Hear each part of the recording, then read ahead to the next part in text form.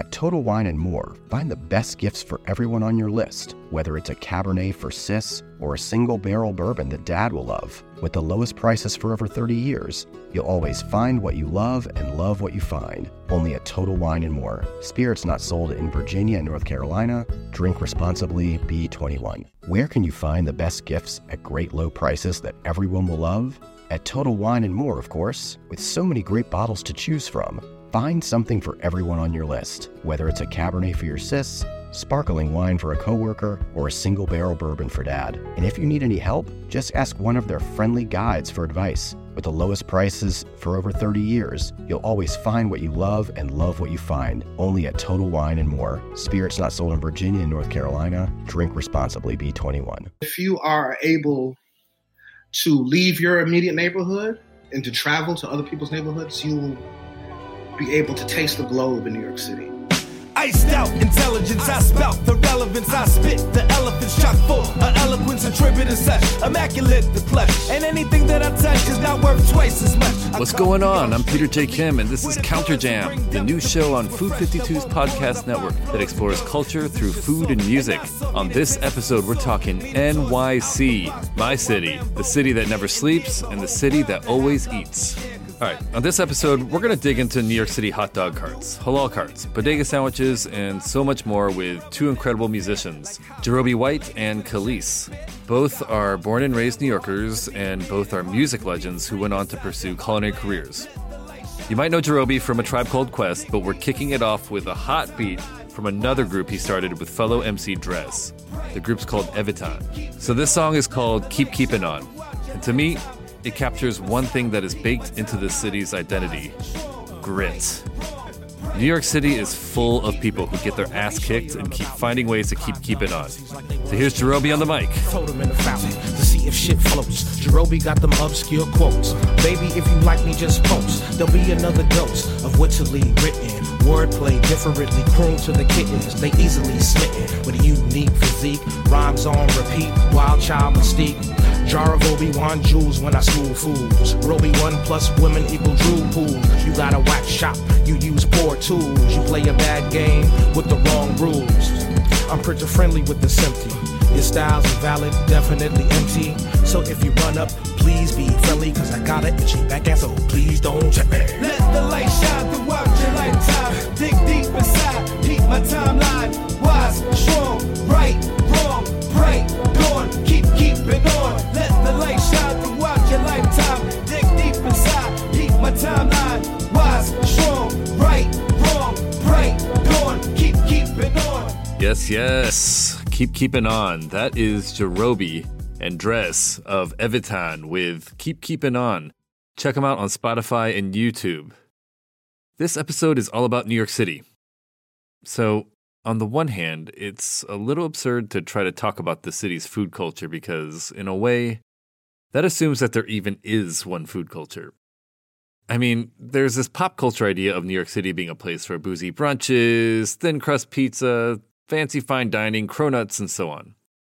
But that version only applies to a very tiny subset of the people who live here. I mean, if you're a Ghanaian immigrant in the Bronx, you probably have no idea what a cronut is.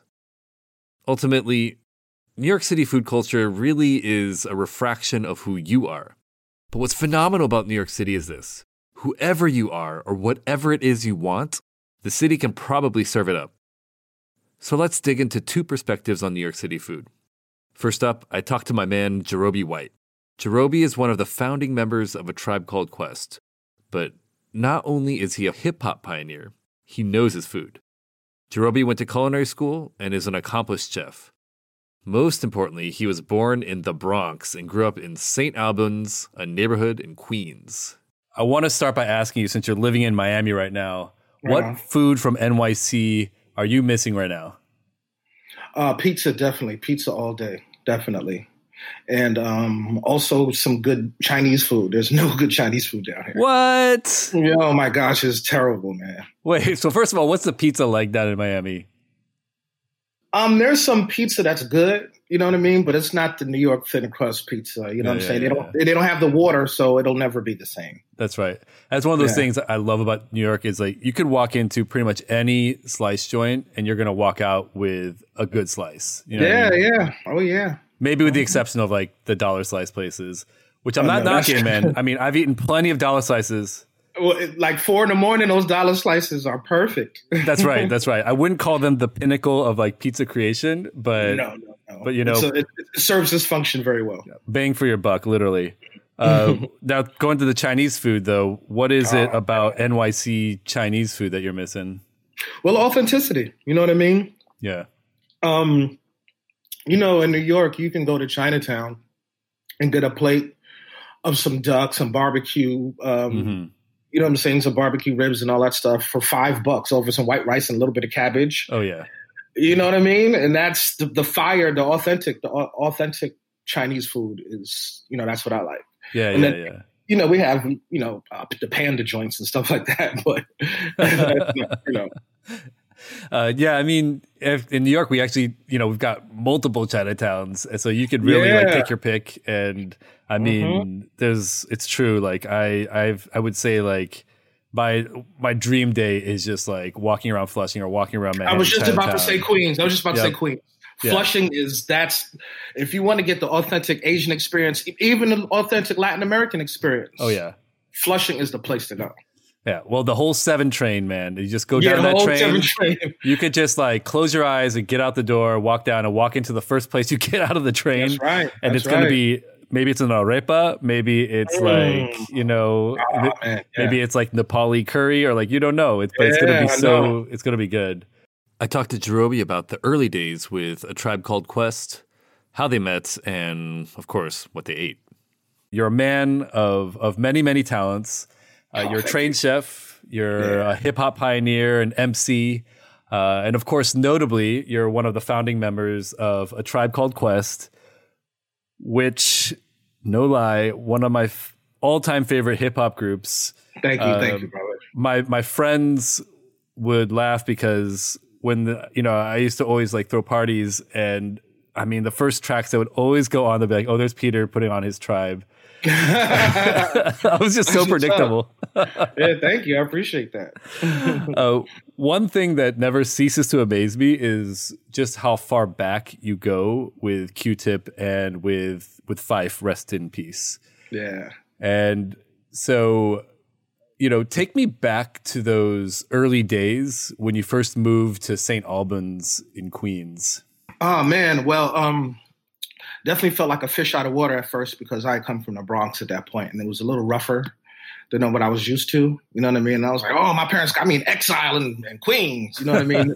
Until I started feeling my way around. You know what I mean? And Phife and Tip are a really big part of that with their families. You know what I mean? Because they're all very family oriented. So I was just automatically just taken into their families. Yeah, yeah. And how did you first make that musical connection with Phife? There was a mutual. His name is Lee Bostic. Shout out Lee. What's up, Lee?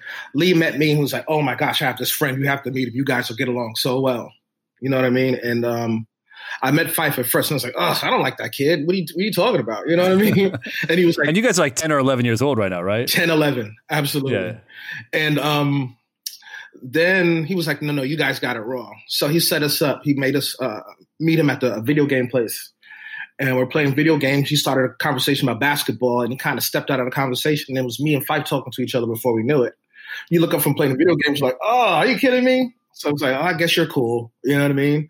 And so we left, walked outside, and I just started doing a beatbox. He was like, oh my gosh, you do the beatbox? I rap. I was like, well, kick a rap. And I did the beatbox, and we're like, oh, wow, this is dope. You play basketball? Yeah, come on, let's go to the court. So we walked to the basketball court, and I'm doing the beatbox, he's rapping, and we got along famously. And he was like, yo, you got to meet my boy. You know what I'm saying? I was like, okay, cool. So we walked to the other basketball court. I see this dude with these long shoulders shooting free throws. You know what I'm saying? And he was like, yo, this is my friend Q-Tip. I was like, oh, hey, what's up? You know what I mean? And it was on from there. And were they already doing music together? Yeah, they were definitely writing raps together because from what I heard at 8, 9 years old, Phife went up to Q-Tip and was like, "I'm rapping now. I feel like you should do the same thing." And so that's how they started. That's crazy. And then how did Ali Shaheed Muhammad get thrown into the mix too? Q-Tip went to high school, and he went to this high school called Murray Bergsham High School. And that high school was insane. The Jungle Brothers went there. The guys from, what is the name of the group? Black Watch, X-Clan. Yep. And there were a couple other famous dudes there. So their high school was like a who's who of a lot of early, really influential hip hop. That is crazy. And Ali went to that school and he was like, "Yo, I got this DJ. He's nice. His name is Shaheed. He's nice." And he was nice. and then at 14 years old, we start making demos. That is wild. Yeah, crazy. While you guys were doing that music, were you going out to eat at all? I mean, I don't really know. I grew up in the Midwest, so I have no idea what it's like to be, at that age in New York City. Right. So, like I said, they went to Murray Bergsham, which was in the city. Yeah. It was, it's right next door to City Hall. So it was a very bustling and popping environment. And what was popular back then was the dirty water hot dogs and the pretzels. Wait, tell me what the dirty water hot dog you mean from like the hot dog cart, from the hot dog right? cart. When it's just sitting in the water all day. Those used to be the best hot dogs to us back in the day. Oh, yeah. And they also had potato knishes. Yeah. They had the potato knishes. They bust them down and put the mustard and the onions in them. Oh, yeah. I have a theory about the hot dog water carts. So I think like the thing that those guys have as an advantage over you trying to make a hot dog at home is that water, right? Because they've been making hot dogs in that for God knows how long. And the thing is, that is some intensely flavored hot dog stock right there. Do you know what I'm saying? Yes, I do. And like, it's like he's braising. At that point, it's like he's braising hot dogs. You know what I'm saying? That's right. No, it's actually a secret ingredient. And if you could buy like a quart container of that hot dog stock, man, I think that would be gold. Yeah, like it would. The things you could make with that. It would. Just saying. I mean, I feel the same way about bodega like egg and cheese sandwiches. It's the grill. It's a grill.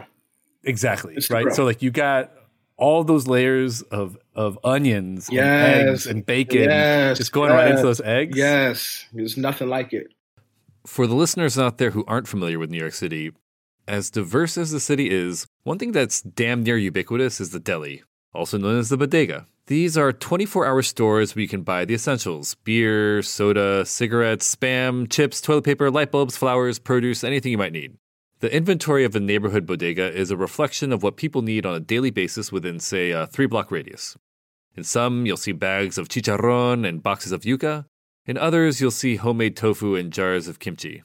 Most bodegas have a deli counter, a wondrous place where you can order all kinds of things: Jamaican-style beef patties, Caesar salad, chicken over rice, French fries, turkey sandwiches, and so many other things. You can waltz up to one of these counters and talk to the guy about your sandwich hopes and dreams, and they'll be able to put together something that looks like that. God, I love New York City bodegas. Of course, one of the best things that bodegas do are egg sandwiches, as Jarobi and I were discussing. Back to that conversation. So like I have like a scorecard, like a mental scorecard when I go into a bodega and I get myself a bacon, egg, and cheese sandwich. And it's like, okay, do they toast the bread properly? Like on the griddle, not like through like a toaster thing. Are they like, are the eggs hammered, or is it like, cooked right? Or, how, are they putting, I like a 2 slice of American cheese kind of guy, but like some days just put 1 or 2, but I need 2. You need 2. And I need you to cut my roll. I need you to put bread or butter on it. It's got to be some butter on it, and then toast it. You know what I mean? I'm an old guy. So before the toasters, that's how they did everything. Yeah. I mean, cut it in half. That's right. Put some butter on it and throw it on the grill. That's how everything went. Yeah. I mean, and that is like almost precisely 10 times better than what you get dropping it into a toaster. No question.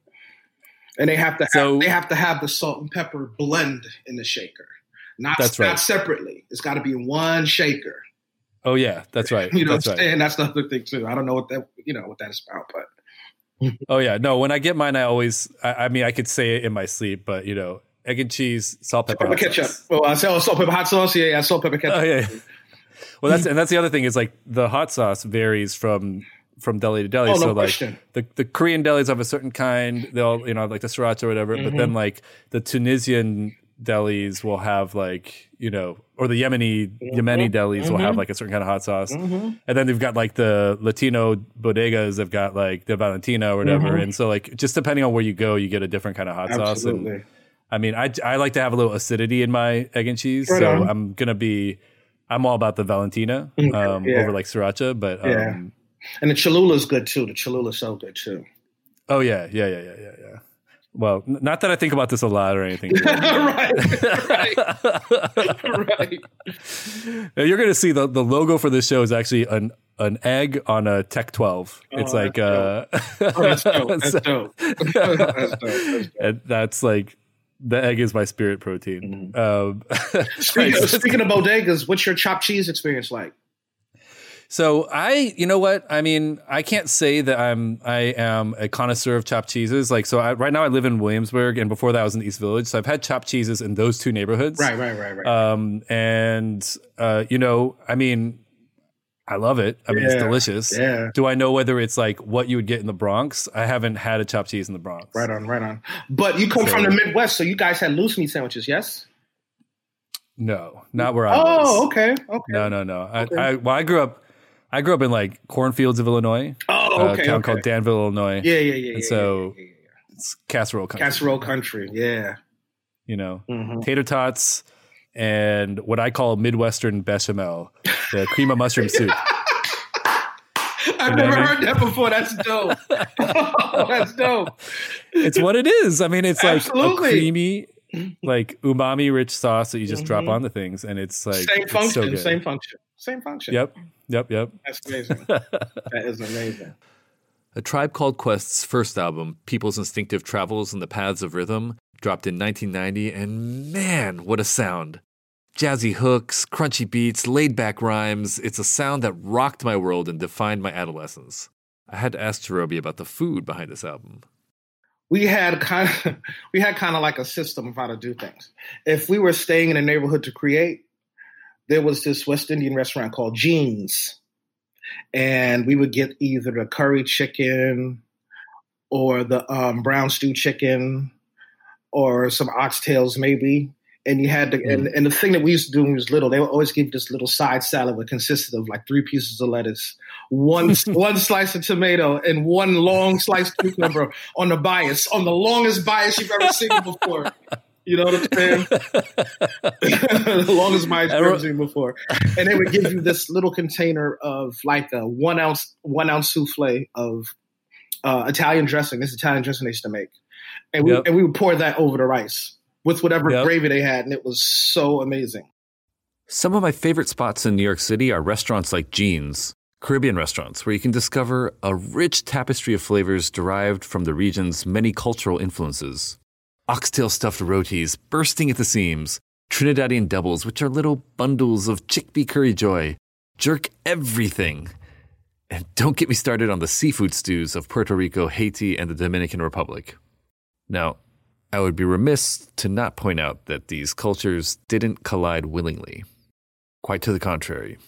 Slavery, the forced movement of people, and indentured servitude brought them together. This is one of the most painfully poignant parts of food culture. The beauty of so many cuisines arises out of very dark pasts. Back to my conversation with Jarobi, it so happens that one member of A Tribe Called Quest, Phife Dawg, was Trinidadian. Phife tragically passed away in 2016, but he is remembered as one of the most gifted MCs in hip-hop history. And he did not shy away from his culture's food. Every chance that he would get, he would eat something. He would try to get some West Indian food. I'm telling you, everywhere and anywhere. He always found the West Indian places everywhere we went. He was like the literal encyclopedia of West Indian places to eat around the globe. It's like he's got his roti antenna or something. Oh, dude, yeah, he definitely has a roti antenna. It's curry antenna. Definitely. Is that what he ordered when he would go? Oh, yeah. Curry. Yeah. You know what I'm saying? Yeah. Brown stew chicken. We used to eat that a lot, brown stew chicken. Yeah. No, my go-to is I will rock doubles, goat curry, and always I get a side of callaloo if they have it. Fife used to love callaloo too because his grandmother, he's Trinidadian.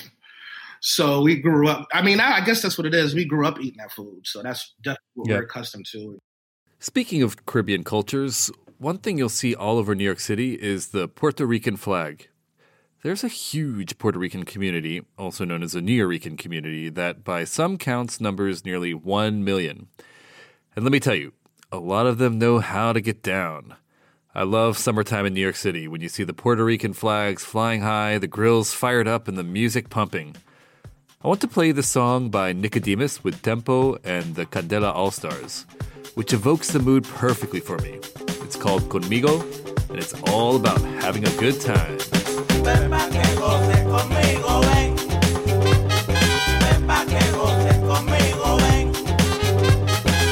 A todos los bailadores, aquí venimos a invitar, pa' que gocen con mi ritmo, que está bueno de verdad. Ven pa' que goces conmigo, ven. Ven pa' que goces conmigo, ven. Aunque no sepa bailar, mete mano mi hermanito, déjate llevar mi hermano. Ven pa' que goces conmigo, ven. Ven pa' que goces conmigo, ven. Hay otro ritmo, mi pana, que te ponen a gozar, pero como el que te traigo no encontrarás otro igual. Ven pa' que goces conmigo, ven. Ven pa' que goces conmigo, ven. Mueva para el esqueleto, no se quede ahí parado.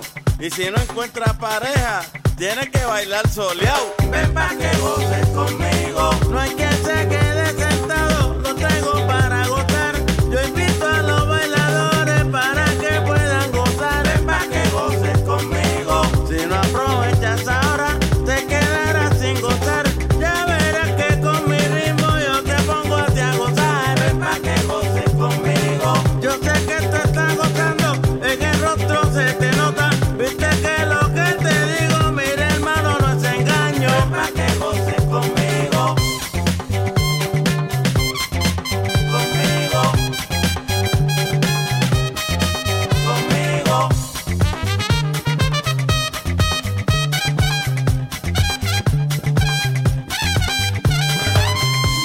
Next up, I'll be talking to Kelis, a multi-hyphenate artist whose work bridges cultures and disciplines. Coming up after this. You reach for the top olive oils and invest in the best pans. But in the kitchen, how well do you care for your greatest tool, your hands? When mine take a beating cooking and cleaning, which is often, I use Bag Balm to work its wonders on my poor, distressed skin. Created 125 years ago on a Vermont dairy farm, their soaps smell great and clean hands without stripping moisture, and their fast-absorbing lotion means I can quickly get back to cooking. Treat your hardworking hands to Bag Balm, every chef's best friend. Use code FOOD52 for 20% off your order on bagbalm.com, good through 2024. I talked to Kelis, a multi-platinum musician, fashion icon, and chef who grew up in Harlem. You might know her from a certain song about a certain thing that brought the boys to the yard. I've definitely gotten down to that track more times than I can count. But the thing that's perhaps lesser known about Kelis is how she and her music wholly embody the diversity and eclecticness of the city. Take a spin through her later albums and you'll see she's an incredibly versatile musician. In particular, I love her album called Food, appropriately enough, which brings together the sounds of Fela Kuti, Bob Dylan, and Nina Simone in one funky, timeless package. We talked about her experience growing up in Harlem. I should note that, badass that she is, she was breastfeeding her baby while doing this interview. That's why you'll hear some awfully cute noises here and there. When I was pregnant with my oldest son, I remember I was craving Polish food.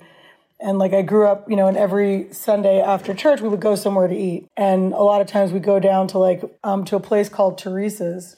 Oh, yeah. And we'd get potato pancakes and blitzes and pierogies and lox and all that stuff. And, then later on, I remember going to Brooklyn looking for Polish food and just wanting kielbasa and and then thinking about the kind of Greek food we used to eat in Astoria, Queens, or like all the like great Indian food in Queens as well. You know, I'm just like, literally there's nothing you can want for, I feel like, and not find a pocket of people that are making the best of it. Growing up in New York, like, it just sort of changes your perspective out the gate. You know, it's like, there was nothing that was that foreign to me ever, just because growing up, it was always right there on that little island. And just be like, oh yeah, let's go get, you know, Jamaican food, or let's have pierogies, or let's have, you know, go to get like pernil or whatever. It was literally like, especially because my mom's a chef, so she had a huge knowledge of food, but we grew up just eating everything. Well, your childhood couldn't be a more stark contrast with mine. I grew up in the cornfields of Illinois, where,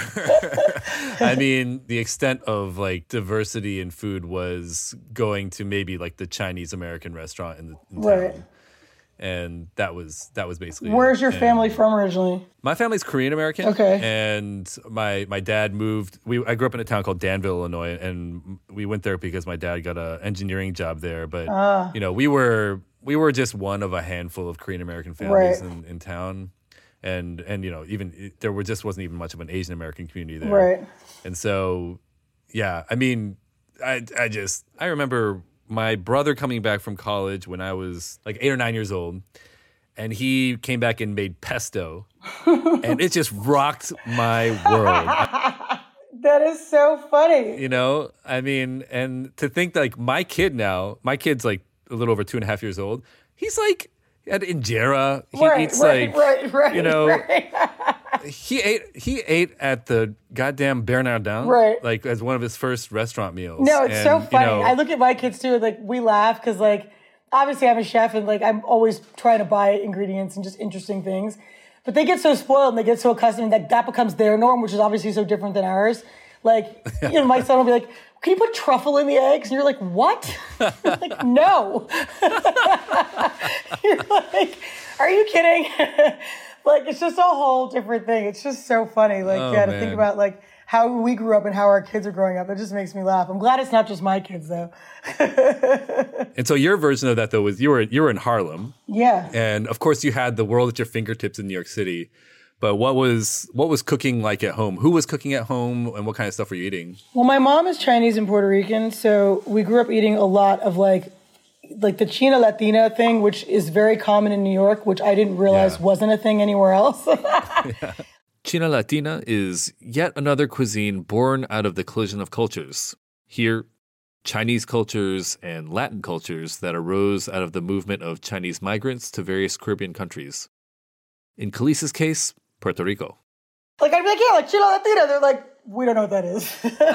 They're like, that's so weird, those two. I'm like, it's actually not weird. It's my entire family. So, like, yeah, exactly. And that's delicious. My life. Yeah, I'm like, it's my life. It's delicious. My mom was the cook, so she would cook all kinds of stuff. I think I realized like how much more Afro-Latin I am now as an adult, now that I do cook, than I thought as a kid. You know what I mean? Like, I didn't realize how Puerto Rican I really was. Yeah.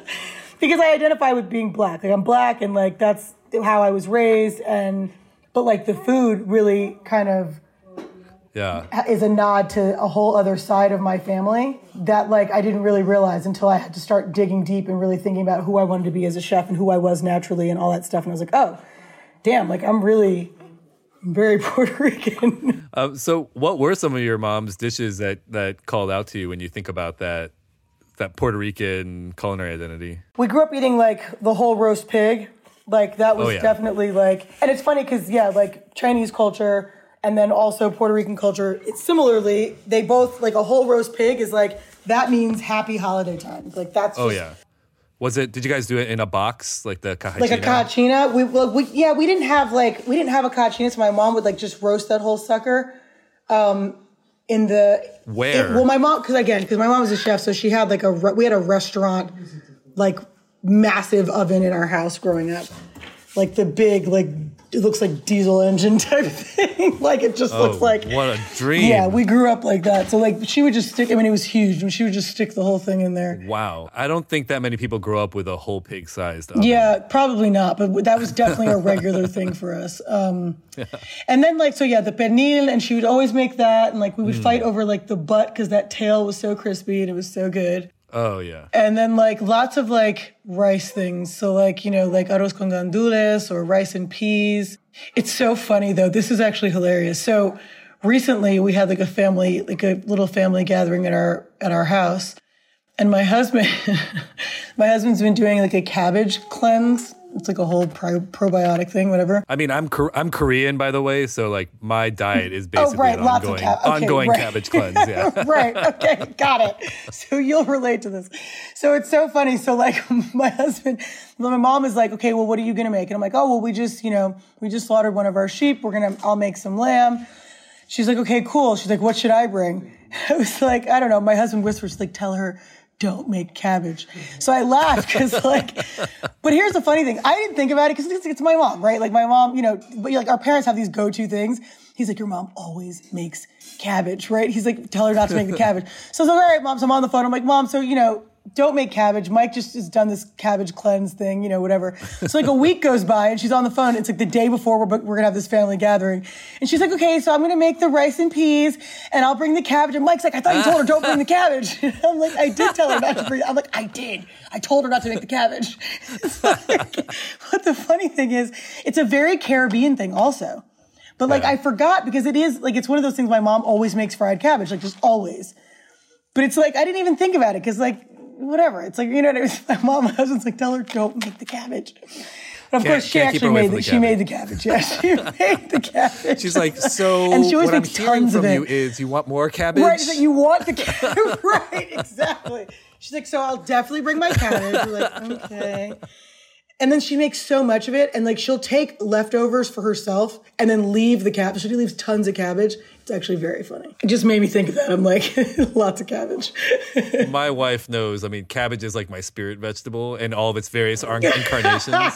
And so like, I mean, I swear to God, like I'm like Captain Planet and Sunshine, you know how he needed that to like go on. Like for me, it was like broccoli, cauliflower, cabbage, like that stuff just gives me like so funny. Like, it gives me energy. I don't know. It's crazy.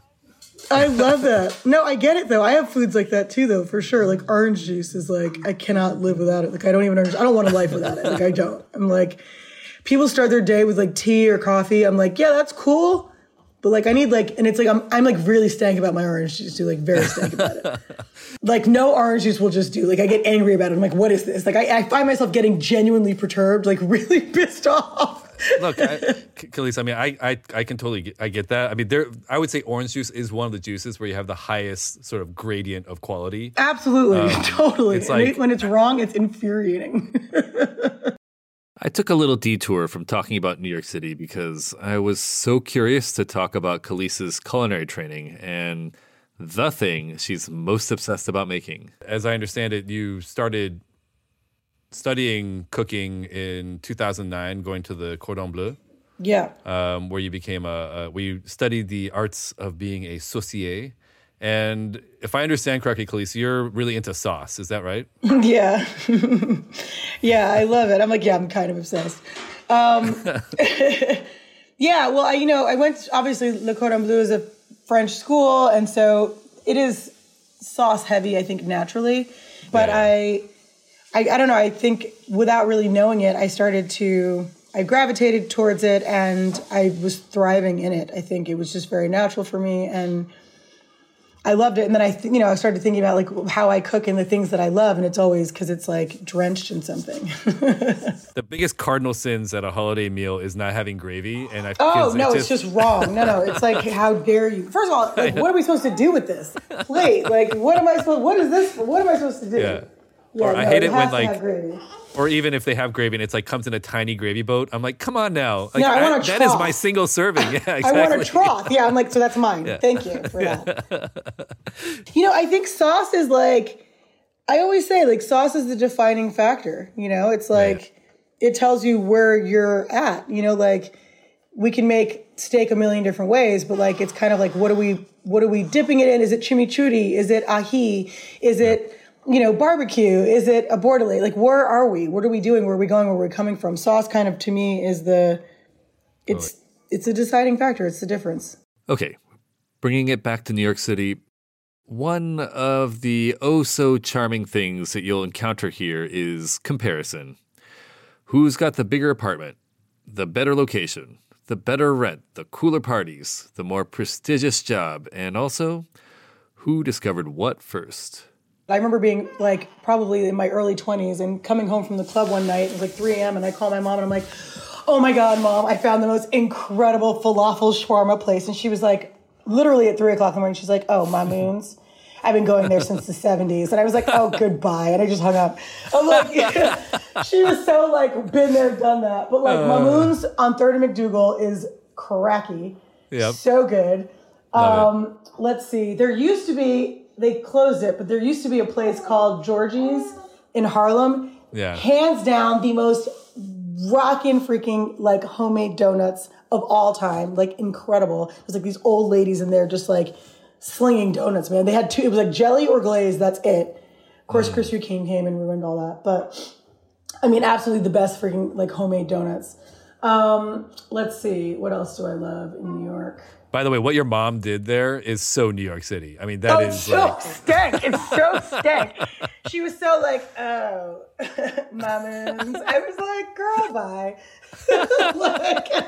What about like street staples? Did you ever hit up like the halal carts or go to the bodegas for deli sandwiches? Oh, yeah.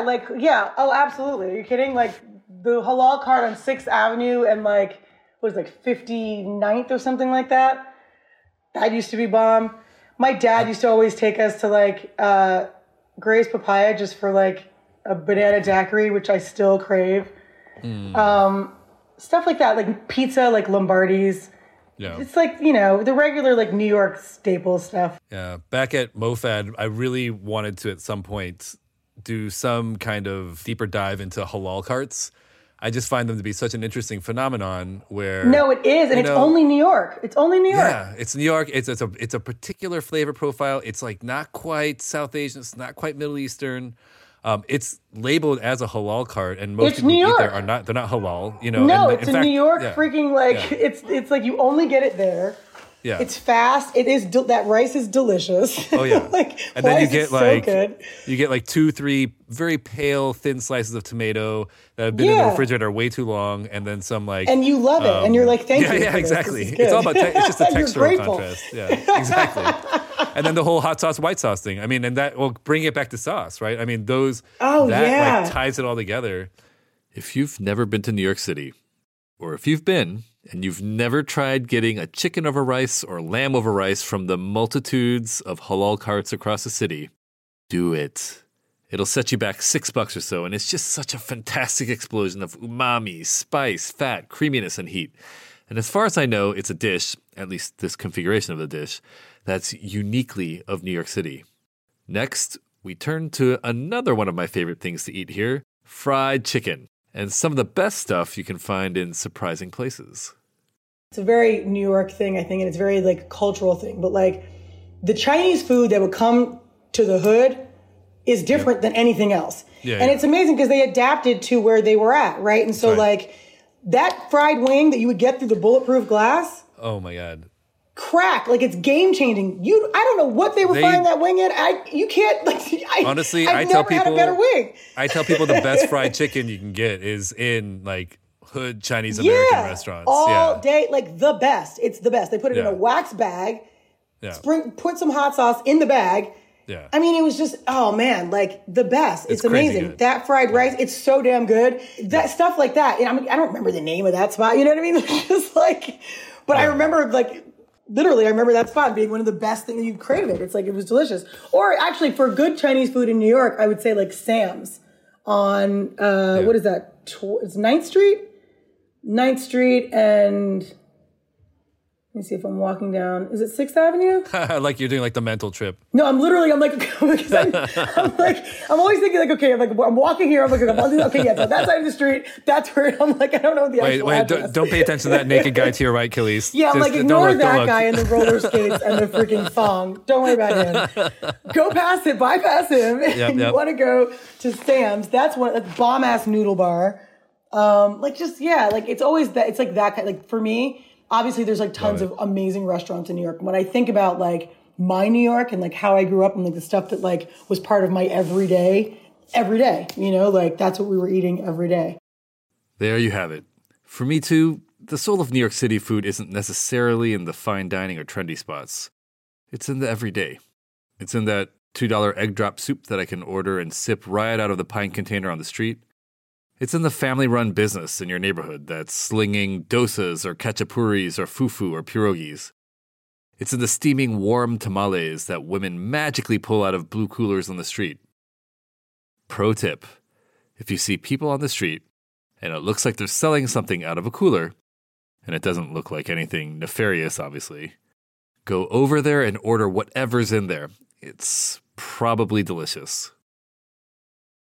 Okay, so maybe this is what defines New York City food culture, that it's so diverse that it escapes definition.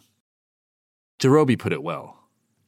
I feel like New York is the most amazing place to grow up around food because every couple of blocks, the ethnicity of the neighborhood may change. And you can take a bus line, like we're talking about taking a train in Queens, and just taste other people's cuisines. You know what I mean? In New York, we definitely live separately, but to work and to go to school and to function, everybody mixes together. You know what I mean? And going to school, just going to school. Yo, son got rice and beans. This kid got noodles. You know what I mean? Right. This kid got ravioli. This got you know what I mean? So in going to school and being able to change lunches, like, what are you eating? It's like, yo, I've never had a peanut butter and jelly sandwich. Are you kidding me? I've never had oxtails before. You know what I mean? So there's a lot of that going on in that. We learned a lot about food. And just going to and man, if you are able to leave your immediate neighborhood and to travel to other people's neighborhoods, you will be able to taste the globe in New York City. I think everybody is represented in New York City. We're going to close things out now with another track from Jarobi and Dres of Evitan. It's called Who Is This? If you check out the music video on YouTube, you get to see Jarobi spit rhymes while breaking down a chicken. It's got an irresistible bass groove that I love. Here is Who Is This by Evitan. It's like people hold on to their old traditions. That's why they stay stuck in the same position. The way that my mind avalanches and spills keeps ladies wanting to be my tip drill. They like, Jay, I'm saying you should practice your writing. I try, but in the moment it's much more exciting. Every new bar is like ocean air to Vikings. Enticing, your shit's bland, mine's is spicy. You got nice little patterns. I smirk when you spit. Seriously, you can't hold a candle to my shit. Even if you did, it would be opaque. And your whole style is transparent and fake. Jerome, he said bars just like keep hold on. Can't handle the stress, well that's your fault. I'm one fine crafted bastard. Prime time, nice and two games on they asses. It's time to break your curfew. Ahead of the game, back funky, fresh and new.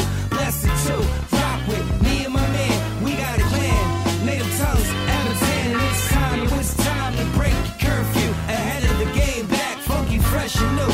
Blessed too, rock with me and my man. We got a plan, native tongues, Evitan. How did they know? They make me sick like I got Earl to give. As a result, I grab the microphone and spit superlative. Finna the folder, I spit in decent exposure, and your people should have told you I could bring it to a closure. Shout out to my guests, Jarobi White and Khalees. By the way, if you want to learn how to make sauce like Khalees, check out her class on Skillshare. It's dope. Shout out to our music contributors, all New Yorkers of course, Jarobi and Dres of Evitan and Nicodemus. Shout out to the Food 52 team and above all Coral Lee, who is the mastermind behind the curtain. Thanks for tuning in. I'm Peter J. Kim, and I'll catch you on the next episode of Counter Jam.